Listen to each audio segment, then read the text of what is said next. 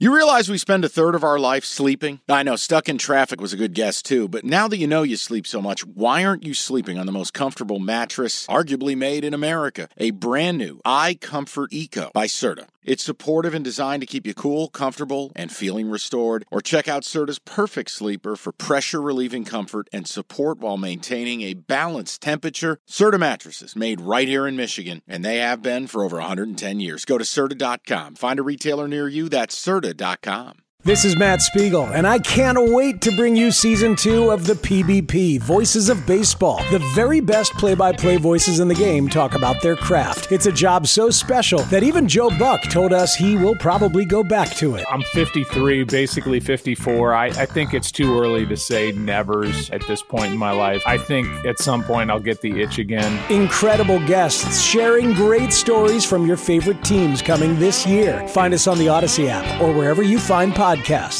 We still have 2 primetime games to round out the card, teaser, pleaser, and then lay out exactly what we're going to bet. Sunday Night Football, Ravens and Jags. This has moved since we started taping. It's now Ravens laying 3 in Jacksonville. There may still be 3.5s. Does it change whether you're playing or passing? Jimmy, I thought it screamed Jacksonville. The dead cat bounced last week. I love the Browns. You come home, you get right. You got to assume Lawrence will be better. You know, you're not going to face the Browns front. Ravens are no treat, but they're not the Browns. Ravens defense has also shown some holes. The problem for me still with Jacksonville is you're betting a team that's very uneven. They have some of these clown car performances, and then they'll also go out and just drop bombs on people. It is very difficult for me. It was a game I looked at. I stared at it for the longest time, and I'm like, 3? Just a flat 3? Like, this is what we're doing? And yet, there it is sat. Earth is on the Ravens, and there it sits. It leads me to Jacksonville getting the 3, but I just couldn't pull the trigger on it.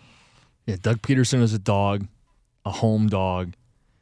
From a betting standpoint, I get it. But from a football standpoint, I don't feel comfortable betting Jacksonville with that offensive line that's all dinged up against a Baltimore team that leads the NFL in sacks. You know, maybe they're not Cleveland's front in your eyes, but they're more productive at getting to the quarterback than anybody in football. Yes. So if you're Lawrence, who just off a bad week, bad offensive line, things start to snowball. You know, they've gotten popped against some good teams this season, and their pass defense not very good. This is a spot where Lamar can roll up on them. The last 3 weeks, they've given up over 300 yards to Stroud, Browning, and Flacco.